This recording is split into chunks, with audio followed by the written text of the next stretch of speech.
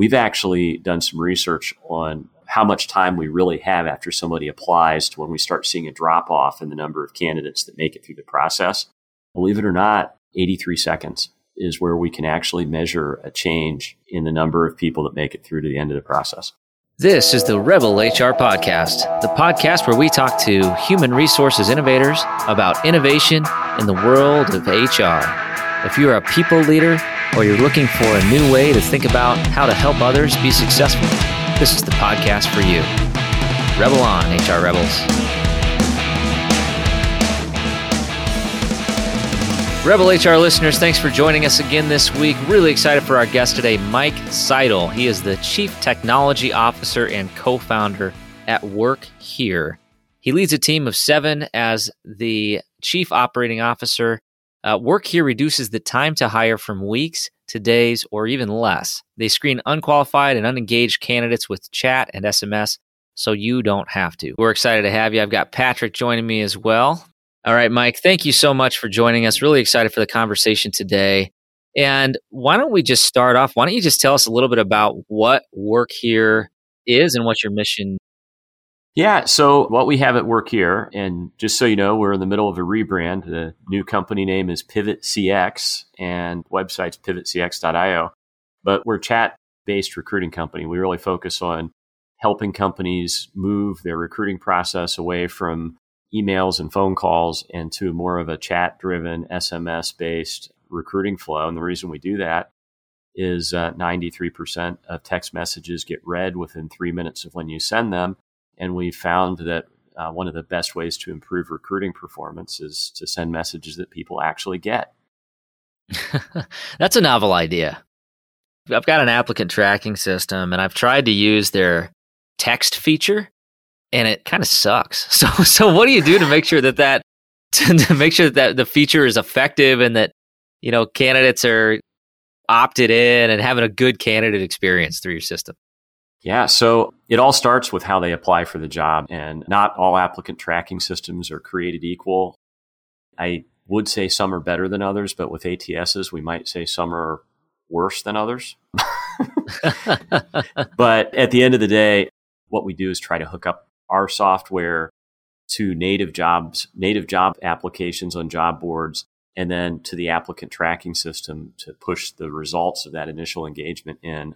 We also can hook up to an applicant tracking system too, but the whole idea is to do chat inside of an application that's designed for that. There's a real big difference between a really nice chat app and the UI you get in your applicant tracking system. And we've spent a lot of time making sure we have the right tools so you can go quickly. And the tools are just very different for chatting versus the usual kinds of operations you do in an ATS. Sure. So I have a question on that. When the receiver gets it, does it look like spam or does it look legit?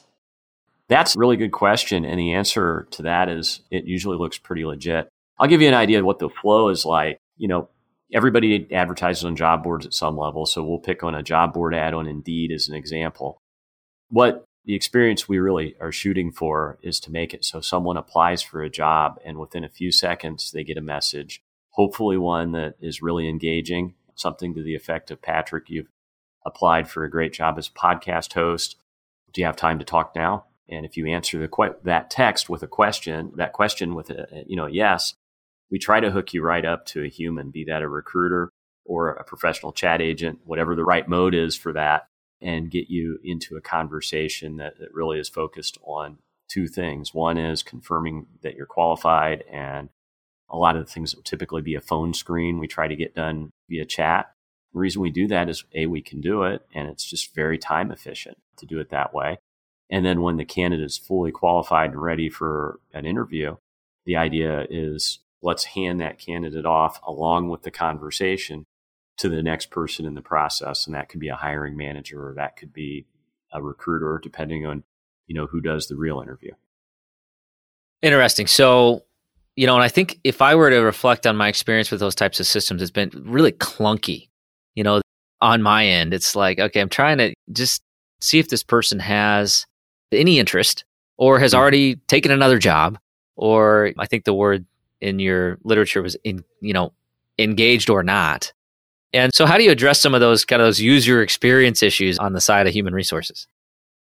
Yeah. So engagement is a big thing. And in conversational recruiting, it's kind of everything. It all starts with the very first message you send. And is it the right one? Are we asking the candidate questions, or are we just saying, congratulations, you've applied for the job. Somebody will be contacting you soon. If we send unengaging content, we get no engagement. If we send engaging content, we ask questions. It could be as simple as going, you applied for podcast host, is now a good time to talk? And if you say yes, instead of calling you or instead of trying to switch modes to email or do something like that, we just answer with a text. Some pretty magical stuff happens just because we're already talking. And what we just did is told you in a single question that this is going to be a real conversation. And then I think what a lot of companies do with texting is they look at it and they go, this is a tool that I can use for alerts and notifications. Yeah, it works pretty good for that. There's also a school of thought is like, hey, let's put a chat bot on this. And really right now, with the market being the way it is, it's a really good time to put your best experience right at the beginning and engage that candidate right away with a real person. 100%. The chatbot thing, it's interesting, and I've seen a lot of comments about it, and kind of the AI and the ATS and that kind of thing. I'm leery to start to use it for that exact reason. It's the kind of impersonalization of the candidate experience. And then I feel like if you do have these inauthentic messages flying around, people sniff that out in like 2 seconds, right? And they're like, oh, this is either spam, or it's a BS company, or they're just jerks and I don't want to work there because they don't think that I'm worth the time to talk to them. So we don't do it at my company. Patrick, what's your take on the AI and the chatbot kind of stuff? I haven't found it effective with the tracking system that I use. I've tried it just because I'm trying anything right now to talk to people, just like everybody, I hope. But if my initial email doesn't go through, I'm old school and I pick up the phone and call them. And I know they're not going to answer, but I at least leave a voicemail. Hopefully they listen to it. That's kind of where my head's at with that stuff right now. And I'm not knocking it. It's just, who wants to use it in that regard? And to me, I'm just picking up a phone right now. I think you hit on something really critical, Patrick, and that's I call them and they never answer, right? And that's part of the challenge. That's kind of the wall we're trying to break through, right? So, Mike, how does your tool kind of break down those barriers of people screening a phone call, and what kind of tools can you leverage in the system to smooth that out? All right, there's a lot there, but I'm going to start with kind of turning the clock back a little bit and telling a little story here about why our company got into doing chat and got into doing conversational recruiting. We originally started our company. We had this great idea. We were going to build the next great job search app. It was going to be kind of Yelp for jobs. And, this was 5 years ago, back when mobile apps were hot. And so what do? You build a mobile app, right? So we did that, and it totally didn't work very well. We could get candidates into it. We could get them connected with the employer, but then bad things happened when we sent the candidate over to the employer. Nobody engaged. Nobody called them back. It was so bad that we actually started doing a little bit of chat just to see what was wrong and why it wasn't working. And then we got this brilliant idea of let's build a chat bot. I spent $500,000 developing an AI-powered chat bot. It was a pretty good one. It does what most of the chatbot products out there do. And one day we looked at it and go, this isn't really working that well. And we had 3 or 4 interns that were bored. So we go interns versus the chatbot. Let's see who wins. And let's see who can get more interviews today, the bot or the interns. And the interns won by 300%. Wow. And so we go, whoa, there's something here. Even though there's really, how much different can it really be between a bot and a human in 160 characters? There's a big difference. And a lot of it has to do with how the human responds to things. If you come at a chatbot with my mom has cancer and I really need a job, the chatbot's going to come back with, all right, woohoo, let's go. Or it's going to come back and go, what is your name? Real empathetic, right? And meanwhile, human's going to be, oh, I'm so sorry to hear that. I'd love to help you. And that's the difference, is really the empathy that the humans have. So we took that, and it took actually COVID hitting for us to go, wait a minute, all we're going to do is this chat thing. When COVID hit last year, the rest of that Yelp for Jobs thing kind of died on the vine in February. We lost 85% of our customers. And the 15% that stuck around were all companies that we were doing chat for as a service. So we just rebuilt our software, brought it back to market in December, and we've now passed up 2019 and 2020's revenue, because what we're seeing out there is there's a real, candidates are hard to find. There's not a lot of talent out there that's available to hire. There's a very short window to hire the good ones. And the reason why texting works so well starts with 93% of text messages are actually read within 3 minutes of when you send them. So not only are they read, they're read quickly. You send me an email, it's got a 20% open rate if it's the world's best email subject. You know, it's like your house is on fire, click now, or, read me now. That might get 20%. But as far as getting somebody to read a recruiting email, it's going to be lower than that. And then phone calls, everybody pre-screened. So as we built our chat app, we really focused on how do we help recruiters get through pre-screening. And it starts with the phone number that you're using to chat from. So we like to use local phone numbers, match the market that you're recruiting in, so people feel like they can trust it. Hey, I'm looking for a job in Indianapolis. This is the correct area code for Indianapolis. That can help a lot. And then as you do start working with a candidate, we think being able to call them from the same phone number you're texting on really helps. And so in our chat system, there's a button that says call, and you can click it and make a phone call through your browser on the same phone number you're chatting on. So we're really trying to find tools that help you get through to the candidate, because candidate really, they're not trying to ignore you. It's just that they don't know if the next call is going to be a car warranty or a cemetery plot salesman or a collection agency, right? Yeah, I think I got 3 of those extended car warranty calls just in the last hour or so. And what I'm hearing is, first of all, now I understand why you call it Pivot CX. It sounds like that's that's the origin story. So nice, it is. Nice play on branding there. But what I'm hearing is you're trying to make it a frictionless experience, where it's kind of a seamless, hey, it's a text message. Somebody looked at it. That means the phone's in their hand. And then if you hit, do you have time for a call? All they have to do is hold it up to their ear, right? At a time that works for them. Yeah, it really helps. And there's so many other little things, scheduled messages and things like that. So many little features that can help with, breaking the ice so you can make phone calls. But at the end of the day, a lot of the trick with conversational recruiting is that you're actually trying to have a conversation, and part of successfully doing that is being respectful of the person that you're conversing with. And what we're finding is people are okay with you texting. If they're not, they will tell the system to stop sending messages, and we'll stop sending them like legally have to. But at the end of the day, that really does help, because the candidates you are talking to want to talk to you. And if you're quick, meaning they applied, we're talking right away, they still remember they actually applied for the job. Right. I have a question. I'm interested to hear your take. With organizations right now, especially large organizations that have such a process, would we lose them? So for organizations that have such a process, especially these large organizations, how much is it hurting them having their HR recruiters check so many boxes? I think you spoke of this earlier. Versus just picking up a phone. I mean, you check all these boxes, and after a week, candidate's gone. They've already found a job. What's your take on that? Oh, we see very close to a doubling of the number of interviews when you plug the chat process in and go fast versus the average process that was in place before we came in. So we're obviously getting a lot more people on the hook that are getting through that interview stage. And the reason that happens is because, like anything in marketing, there's a window of interest that person has who's responded. And so you get them to apply on your ATS, or you get them to apply on your career website, or maybe a native apply on Indeed. The sooner that you reach out to that candidate, the more likely you are to catch them in that window of interest.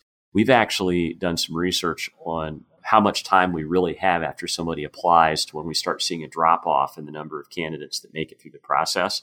Believe it or not, 83 seconds is where we can actually measure a change in the number of people that make it through to the end of the process. Wow. And most of those are lost they're lost at the first message. They just never respond. And now, a word from our sponsors. When Molly, Patrick, and I started to figure out how to start our own podcast, we didn't know where to start. Thankfully, we found Buzzsprout. Buzzsprout makes it super easy for us to upload our episodes, track our listeners, and get listed on all the major podcast networks. Today's a great day to start your own podcast. I know that you're one of our listeners, so you've definitely got something to say. Whether you're looking for a new marketing channel, have a message you want to share with the world, or just think it would be fun to have your own talk show, podcasting is an easy, inexpensive, and fun way to expand your reach online. Buzzsprout is hands down the easiest and best way to launch, promote, and track your podcast. Your show can be online and listed in all the major podcast directories within minutes of finishing your recording. Podcasting isn't that hard when you have the right partner, and the team at Buzzsprout is passionate about helping you succeed. Join over 100,000 podcasters already using Buzzsprout to get their message out to the world. And now, for listeners of Rebel HR, you can get a $20 Amazon gift card sent to you from Buzzsprout by clicking in the link in the show notes. Thanks for listening. I think that's such a critical point. And the truth is, I know that a number of HR people may disagree with this statement, but a lot of times getting that great candidate, you're just lucky. You are able to, you happen to get the right resume at the right time for the right position, and it comes in and you're like, yes, this is it. This is the candidate that I wanted. And the truth is, it really has nothing to do with your, exemplary recruiting strategy. It just has everything to do with that person happened to look at that link and got that email at the right time. But if you don't have a mechanism to speed that hire up as quickly as possible, that applicant's gone just as quickly as they showed up. I mean, the fastest hire wins. Or I'm sitting on the phone and I've got a candidate that I love and I've been talking to for a week or two, and the hiring managers talk to them and they love them and they're like, all right, let's draft an offer. And they come back and they say, you know what? I had 2 competing offers and, I appreciate it, but I already accepted this one. So, I love you that you offered me, but I'm gone. When I put my recruiting hat on, my favorite thing to have happen of all is when you're able to make a hire before all the competition even starts calling the candidate back from their original application. When you go that fast, where you hire somebody and then they're on the job for 3 or 4 days and they start getting calls on their cell phone from where they applied somewhere else 2 weeks ago, that's a great feeling because you got it right. Absolutely. And then, inertia is strong, right? I mean, somebody's already in, they've already got, they've already done the orientation, they're starting to get to know the team, they started some training. As much as that company that may be calling them may have been on the top of their list, you've got inertia in your favor, right? So you got to use every advantage you can, especially in this labor market, right? Absolutely. It's really fun. We've been doing a lot, and this should be no surprise just because of demand, but we've been doing a lot with software developers, hiring software developers. And what has been amazing is how absolutely glacially slow most companies go with these super high demand positions that, they're looking for very expensive candidates, spending incredible amounts of money, just getting applications in costs more, and they go slow engaging. And we're seeing where a lot of these developers, they're looking for a job because they had a bad day and they're interested in changing jobs now, and they go back to work tomorrow, maybe 2-3 days from now, they're going to patch it up with their boss or solve whatever the tech problem was that's got them frustrated, and the window will close on hiring them. Absolutely. And then, I'm just thinking about, it's even more perfect if, man, had a really crappy day, you go apply at lunch, and then you get a text message by 3:00 in the afternoon, and now the wheels are turning the right direction already. Yeah, we knew we kind of knew we were onto something with the text-based recruiting, the whole idea of doing this text-based conversational recruiting.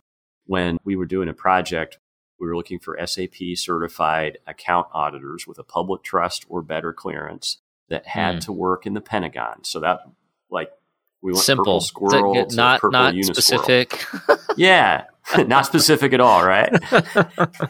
Yeah. All right, so we were doing that, and we figured out how to get some ads in front of them, and so we started getting a little candidate flow. And I'll never forget this one because one of our chat agents started yelling, "Hey, Mike, come over here. You got to see this."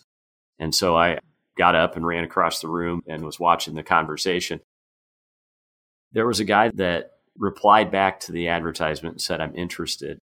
And they started chatting and he was asking questions and like, can we call you later on? And he goes, well, actually, you'll have to call me after 5. I'm actually in the John and saw the ad. So the guy was texting us from the toilet about changing jobs. And the best part was this guy was completely qualified in all of that. And, then you start realizing that speed really we had not got to him at that very moment, I don't think we ever would have had the captive audience there that we needed.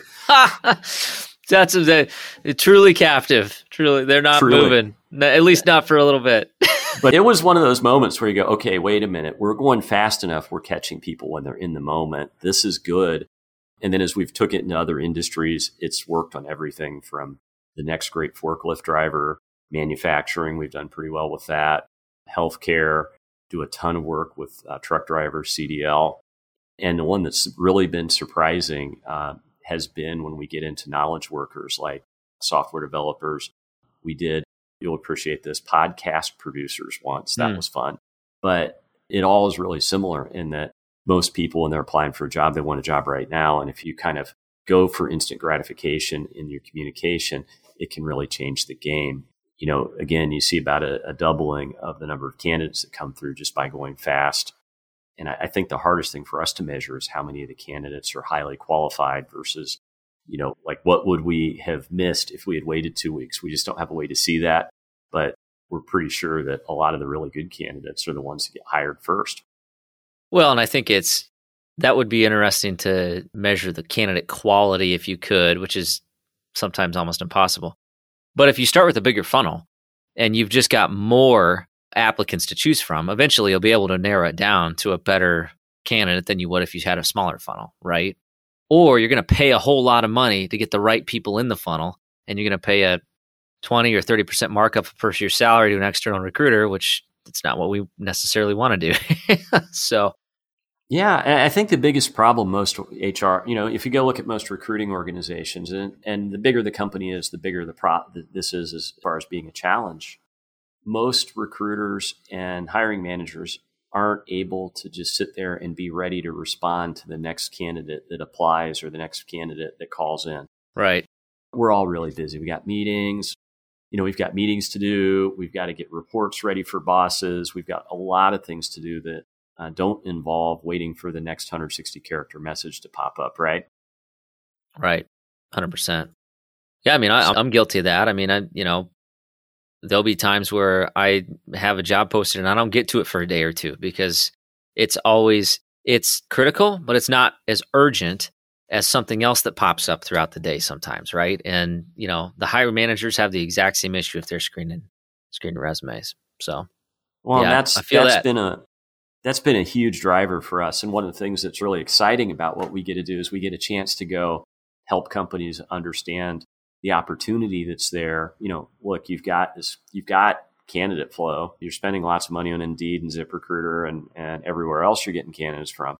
The challenge we have here is one where if hiring is really important, we need to start treating that like it is. And, maybe the recruiter isn't the right person to be doing that initial engagement, initial chat. Maybe we bring in some people that are paid differently who are chat agents, and their job is to just, we train them to ask a few questions early on in the process and do a pre-screen. So when the recruiters get to that candidate, they know they're qualified and that their credentials have been validated, and the recruiters can start warm with candidates that already have been through screening instead of having to spend 70, 80% of your time screening and 20, 30% of your time chasing people that won't answer the phone. Absolutely. Yeah. I mean, I also see one of the big challenges too is if you're doing volume recruiting, and let's say you have, in my opinion, if you have more than 10 open positions and you've got somebody trying to manage, double digit numbers of open positions, you're just going to struggle. I mean, somebody's going to fall behind. So do you handle each position as a kind of a bespoke position? So are there different types of questions for different types of positions by company, or do you have kind of a standard screening protocol? How do you approach that? We start with kind of the tried and true. There's a process that we have that we adapt to the job title and to the company that we're working with. So, we've kind of got a formula for the first message we sent out that's been battle tested and split test and multivariate tested and all that good stuff to the point that we think we've got a pretty good one. And then, each step along the way, we've kind of built based on, our experience with lots of different companies. But what really is important in all of it is that, we focus on being engaging and pulling the candidate along in the process, and then being really, really transparent when a candidate isn't qualified. And my favorite one is people that apply for some licensed position don't have the license. Instead of making them wait 6 weeks and sending them the vaguely worded letter that says, we're not going to hire you for reasons, we just tell them, oh, you don't have a CDL license. You have to have that to be a truck driver at our company. When you get that, you're welcome to apply again. And it really is pretty remarkable how well it ends up working and how happy people are just to know what's going on. Interesting. Yeah, and I think one of the approaches that I'm guilty of is that, those, I call them the Dear John letters or the John Deere letters, depending on your approach. It's like we want it to be a great candidate experience, but we don't want to give them any information why, because we're afraid, if we give them too much, then now there's a risk of lawsuit and, it's not fair. And you get, and so, you look at like these canned emails, it's like, thank you for applying at blank. We had many wonderful candidates, including yourself, to screen at blank. This role has been filled. Please apply for it. It's just like such a formatted email, but I'm guilty. I mean, it's almost like at least you're communicating something is kind of the approach, right? But I think, candidates expect that transparency. And I have run into people, I live in a pretty small community. I've run into people who've been like, I applied and I got your email. Gee, thanks. And I'm like, I'm sorry. I didn't even, I wasn't involved in that decision, but, it happens.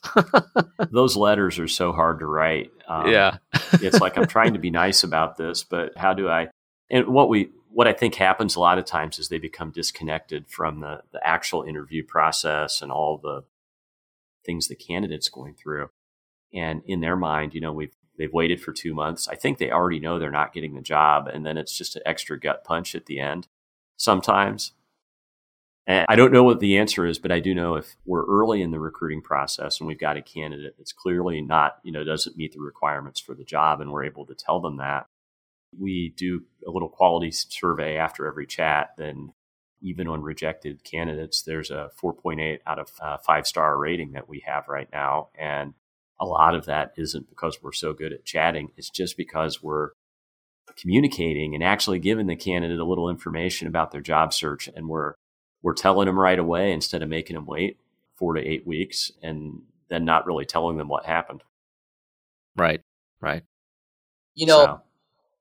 Mike, I'm curious on your take on what I've experienced a few times over the last couple of weeks. I'll interview a candidate and I have them all set up on the hook to come in today to interview with the hiring manager.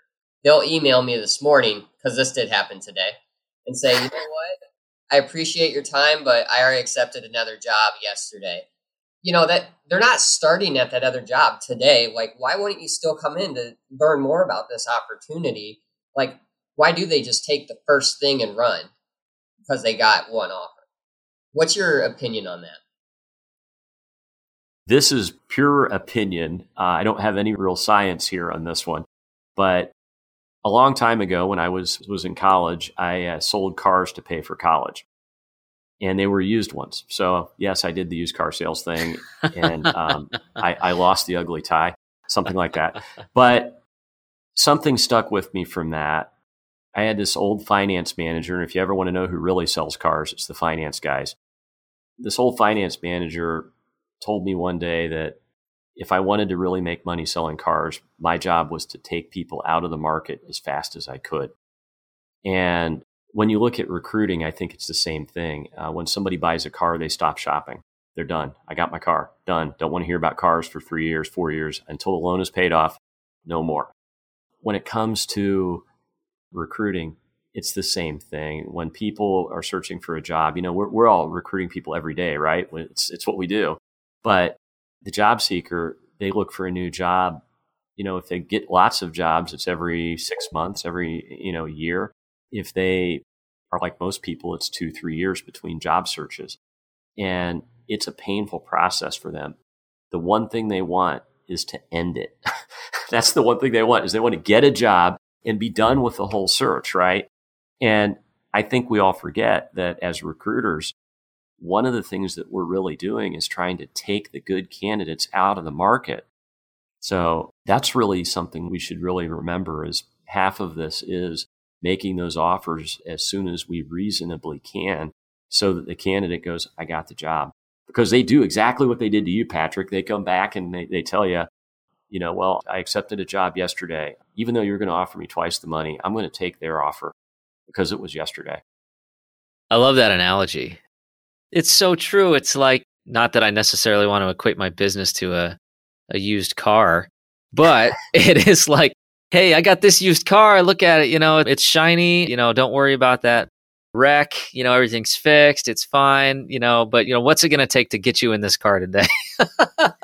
You can look at it that way, but I think it's more of a, when you look at that take them out of the market part, it really is about that person is on a mission to get new wheels. They are going to get a ride one way or the other. And right. The first place that they find a car they like and get through the financing process, that's the place that's going to actually sell the car.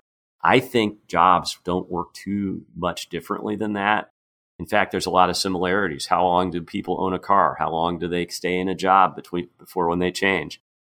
Is it something they do every day? How often do they do it? How many lots do they shop? How many interviews do they do? The numbers are very similar. So that might not just be just an analogy. There might really be something to it. Right. And how much do they hate it? Kyle, that's a very good point, because what I'm thinking about right now is the motivation on the candidate's end, right? And I'm sure all recruiters, people that hire people, think about this. What is the motivation? Why did I lose that great candidate? Were they truly looking for a job they really wanted, which we thought this was, or are they just trying to get out of a bad situation as fast as they can? I just kind of question that. I think that's a fair question. I think that's part of the challenge of that. Is it the quality candidate, or is it the job fleer, if you will? There's that, but I'll submit a little suggestion here, and that's that, there's only one way that we're ever going to find out the difference between the quality candidate and the job fleer, and that's to actually talk to that candidate. You could try to divine that from resumes and that kind of thing, but the best way to find out what somebody's situation is to just ask them.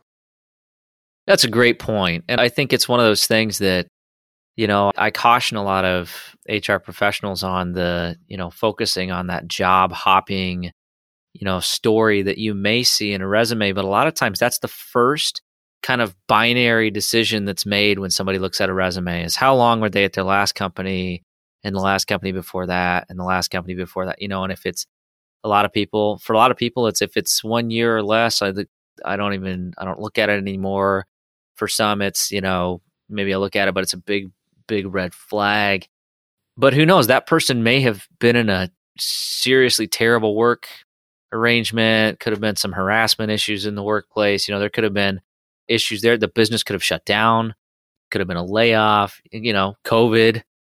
For instance. So, there's all these things you just don't know by looking at a piece of paper. You have to have that interaction in whatever form that takes, right? Absolutely. And yeah, the only way we're going to find out is actually engaging and talking. And it blows my mind that so many of us spend our time trying to figure out ways to not talk to the candidate. We just try to avoid it. I mean, it's like, why would we want to talk to the candidate? I mean, my gosh, they're just going to lie to us and not tell us the truth. And, they're going to fool us. Not really. Talking to them, you're actually going to find out what they're made out of and how they think. And, are they really a good fit? Find out what the situation was. Okay, why did you have 4 jobs in the last 5 years? And then you find out part of it was because they were going to school in one city and lived in another. I mean, who knows? But all that stuff's not obvious looking at resumes. And I think all of us have sat in meetings, especially with hiring managers that don't interview lots of people. where they're trying to just read between every little line on the resume. And it's a really incomplete story. And as we're increasingly learning here, it's an inaccurate story in a lot of cases where the information that we're getting from Indeed or ZipRecruiter or a resume isn't accurate because the candidate didn't update it. Yeah. Oh, I've had that a million times. I don't specifically know which program it is, but one of the programs literally changes your resume format into their format. And I've had it where it completely removes critical information from somebody's resume. And if I didn't call them, and like at one point I called somebody because I was like, their last job title looks really interesting. Can't even tell what their job title. So I just called because I was just curious. Turns out, wow, this is a really great candidate. I need to get them in front of somebody today to have a conversation. But had I just gone off of this weirdly formatted, resume, I would have completely missed this person. So actually, there's a number that we've found, and it's 13.1% of the profiles that get sent to us are inaccurate in some way. So almost, over a tenth of the people that apply for a job, doesn't matter what channel they're coming through, are coming with incorrect information. And a lot of times a human being will do just what you did, Kyle, and they'll look at it and go, okay, this guy wouldn't have applied for this truck driver position if he couldn't drive a truck legally. But it says on his resume his CDL license is expired. Do I A, screen him out, or do I B, give him a call and double check? Right. And what's the right answer is we want to double check it because we might have a good candidate. And so often with all the automation that we have between our applicant tracking systems and sourcing tools and chatbots and all that good stuff, we miss out on the fact that they're making bad decisions because they have bad data. Right. I'm hearing two awesome takeaways for our listeners in what you're saying right now. It's one, HR departments, if you're listening, if you're recruiters, you got to try to train to those biases that your hiring managers are looking at those resumes, screening them out without even looking at the big picture. You got to train to that. Secondly, if you get those canned resumes where a vendor or some sort of job board will reformat it to their format, but you're looking at it like Kyle's saying, and you think there's a story there, but you don't quite know. Vet it out. Don't just discard it. Call the candidate. Say, hey, you know what? This is a really choppy resume. I'm missing information. Will you send me directly your normal resume? And I want to understand your story. And the resume itself will probably tell you a better story. And then you talk to the candidate on the phone, and their story will match up. And then it might be the best candidate you have. So a few takeaways for you listeners out there. Yeah, I'd make one little addition to what you said, Patrick. I'd recommend you text them. That way they get the message a little quicker and more likely to actually call you back. If you go, hey, this is Patrick, and I got your application, and I'm really curious, do you actually have the license that you need to have for this job? Can you call me? You'll be amazed how quickly people will call you back because they actually want the job, except for that one guy that is just, I don't know why he applied, but I can't help you with him. Well said. All right. Well, it's been just a great conversation, and I think a ton of takeaways. I mean, there's, I'm just trying to figure out, okay, which one of these tips am I going to put in the show notes? I don't know yet. I'll put as many as I can, but we're going to shift gears. We're going to go to the Rebel HR Flash round. So a series of 3 questions to round off the interview here. So question number 1, what is your favorite people book? My favorite people book. What do you mean by people book? A book that gives you insight towards human behavior. Maybe it's a book that just kind of shaped your worldview and how you interact with others, something along those lines. Oh boy, that is a really tough one. I'm going to get the buzzer on this one. I just don't have a good answer for you. All right, no worries. We'll go with question number 2. Who should we be listening to? That would depend on about what, but I think most important thing is to listen to the guy upstairs and pay attention to, the things that really are important. I think we all forget a lot that there are bigger things in life than pursuing financial success and pursuing, the next great automobile or whatever your thing is. And sometimes our place in the world has more to do with how we treat people around us and how we do good. And so I think that's probably the most important thing you can do. Got it. Love that answer. All right, last question. How can our listeners connect with you? That's pretty easy. pivotcx.io is the website, and I'm on LinkedIn, Mike Seidle. There's not very many people with my name, so I'm pretty easy to find. Love to talk about recruiting challenges and how to overcome them. Perfect.